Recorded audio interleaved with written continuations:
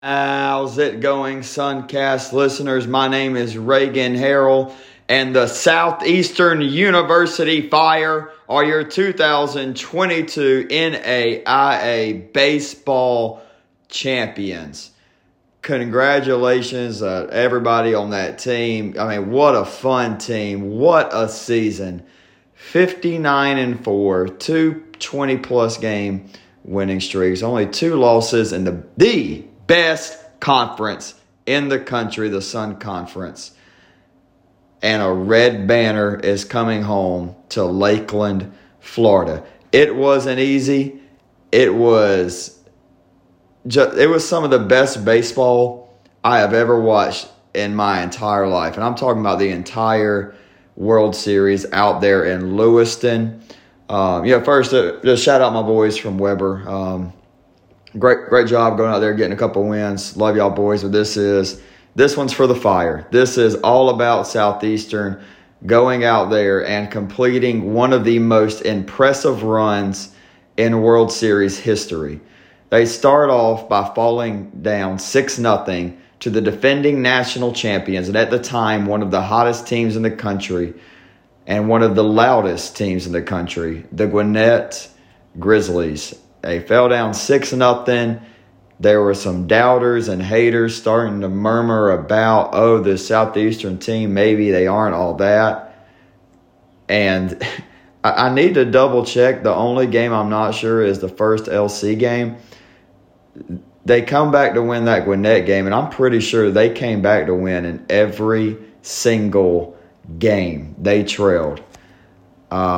If that's not true, then the only game that they didn't trail was that first LC game. I know they trailed in every other game, and it did not freaking matter. The Fire just kept it going no matter what happened. I talked about it with Brian Fuentes a couple episodes ago.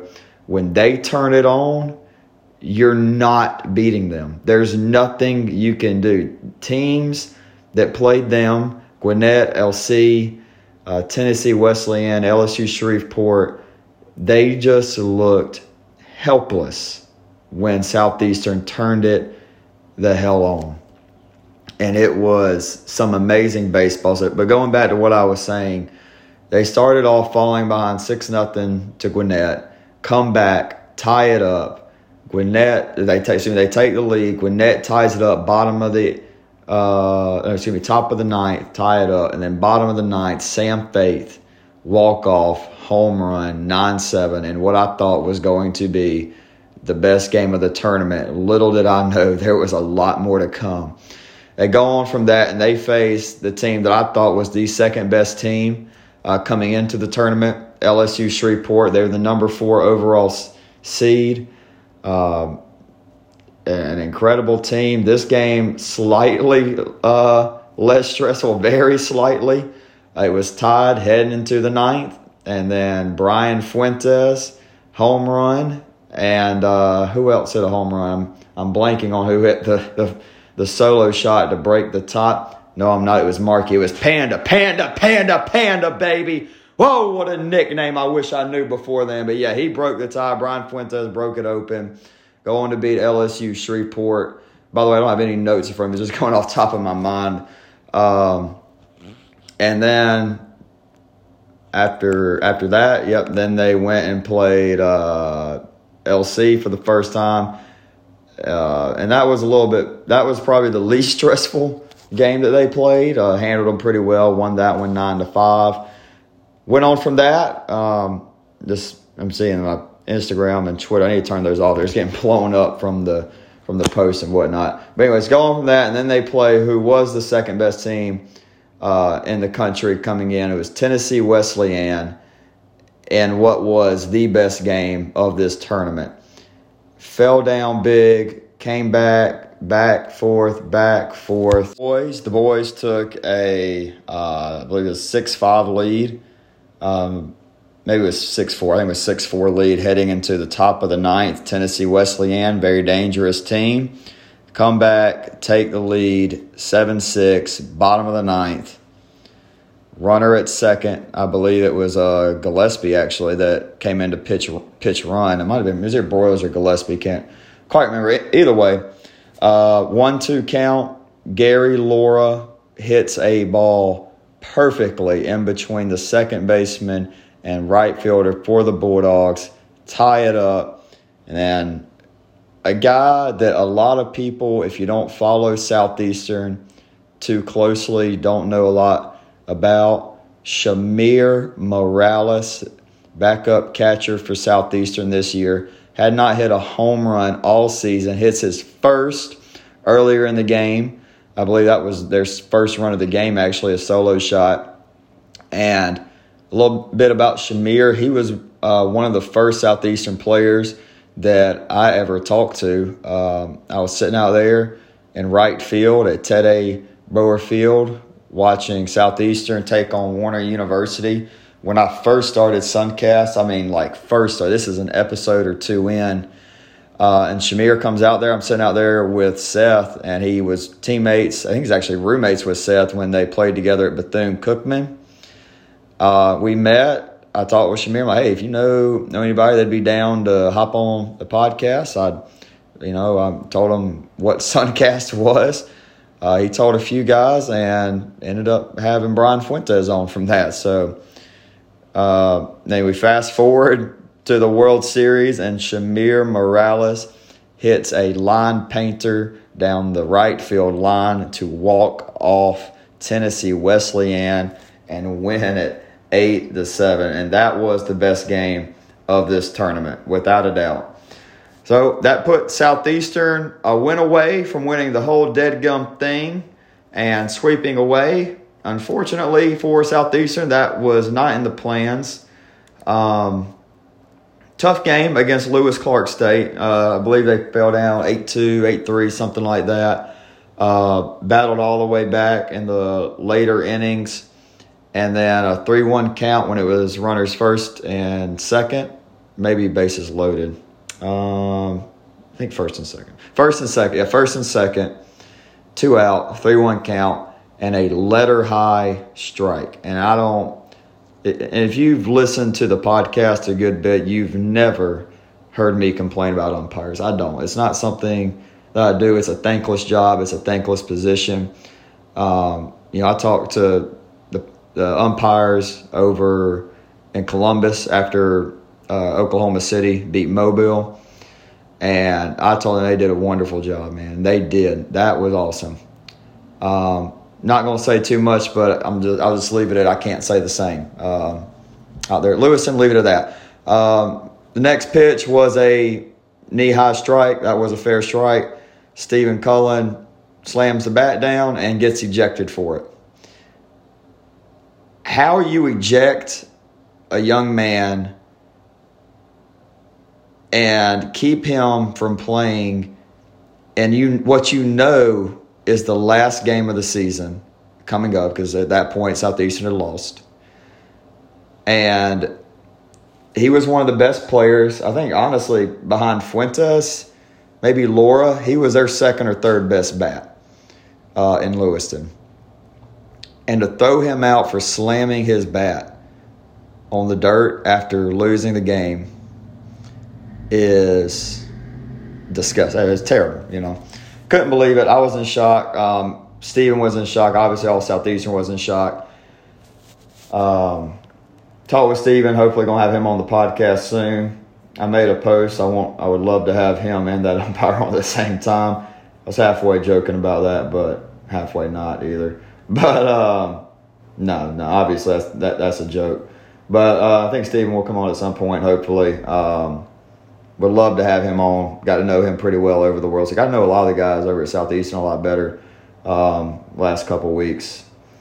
But anyways, they fell to LC 10-9. Another great game. This one just didn't go in Southeastern's favor. And that led us to a winner take all. And this game had a little bit of everything. Broken bats, broken metal bats. Drew Gillespie with one of the most electric performances I have ever seen. And Drew Gillespie was a content palooza in this. And his animations on the mound and how he was on the mound was amazing. I loved it. It was so fun to watch. Transfer from New Mexico State, the Lobos. Mr. Gillespie, you were awesome, dude. Got a little roughed up there towards the end. It was like he just kind of ran out of gas. It happened, but man, he was shut down in some filthy pitches. That run where he runs off after striking a guy out, and I think like the second or third inning, just sprints off the field and then heel clicks over the line.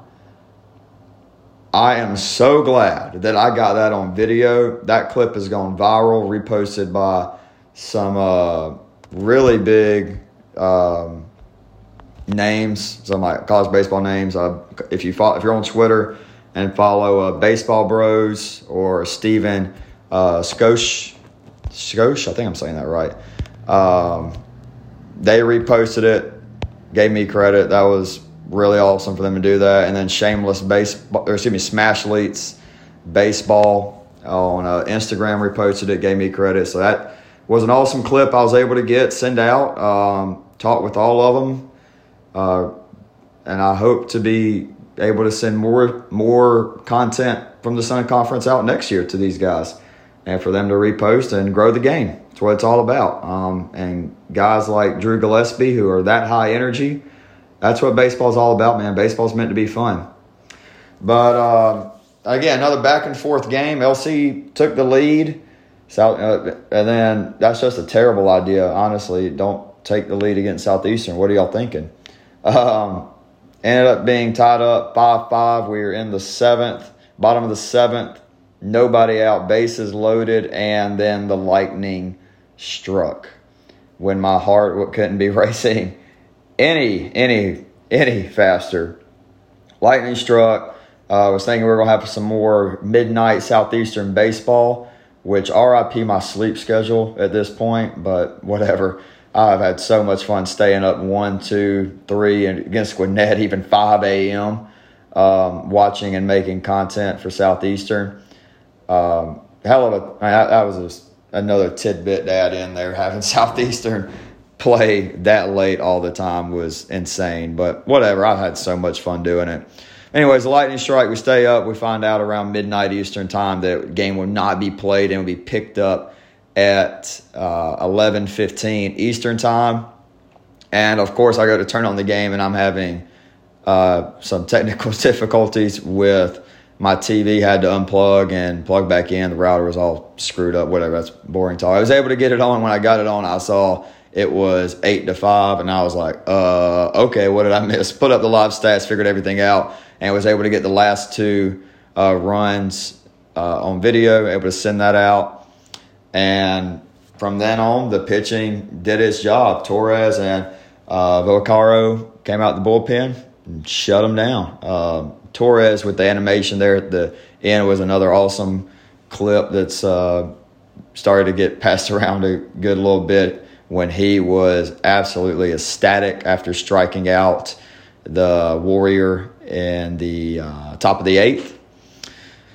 And that was pretty much it from there. Southeastern cruised on and won the final game of the World Series 11-5 over the host, America's team.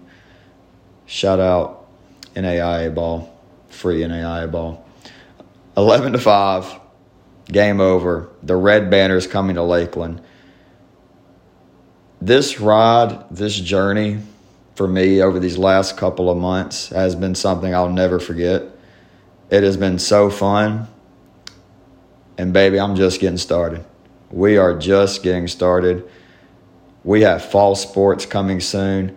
And if you think that I am taking a break, I am stopping, the content will stop, you are very mistaken. Suncast will be moving on. There will be episodes. There will be things that I have planned that I will be doing throughout the off season, throughout the summer, to just keep sending out content. Hope y'all will tune in, listen, follow the Instagram and Twitter that have been taking off a lot lately.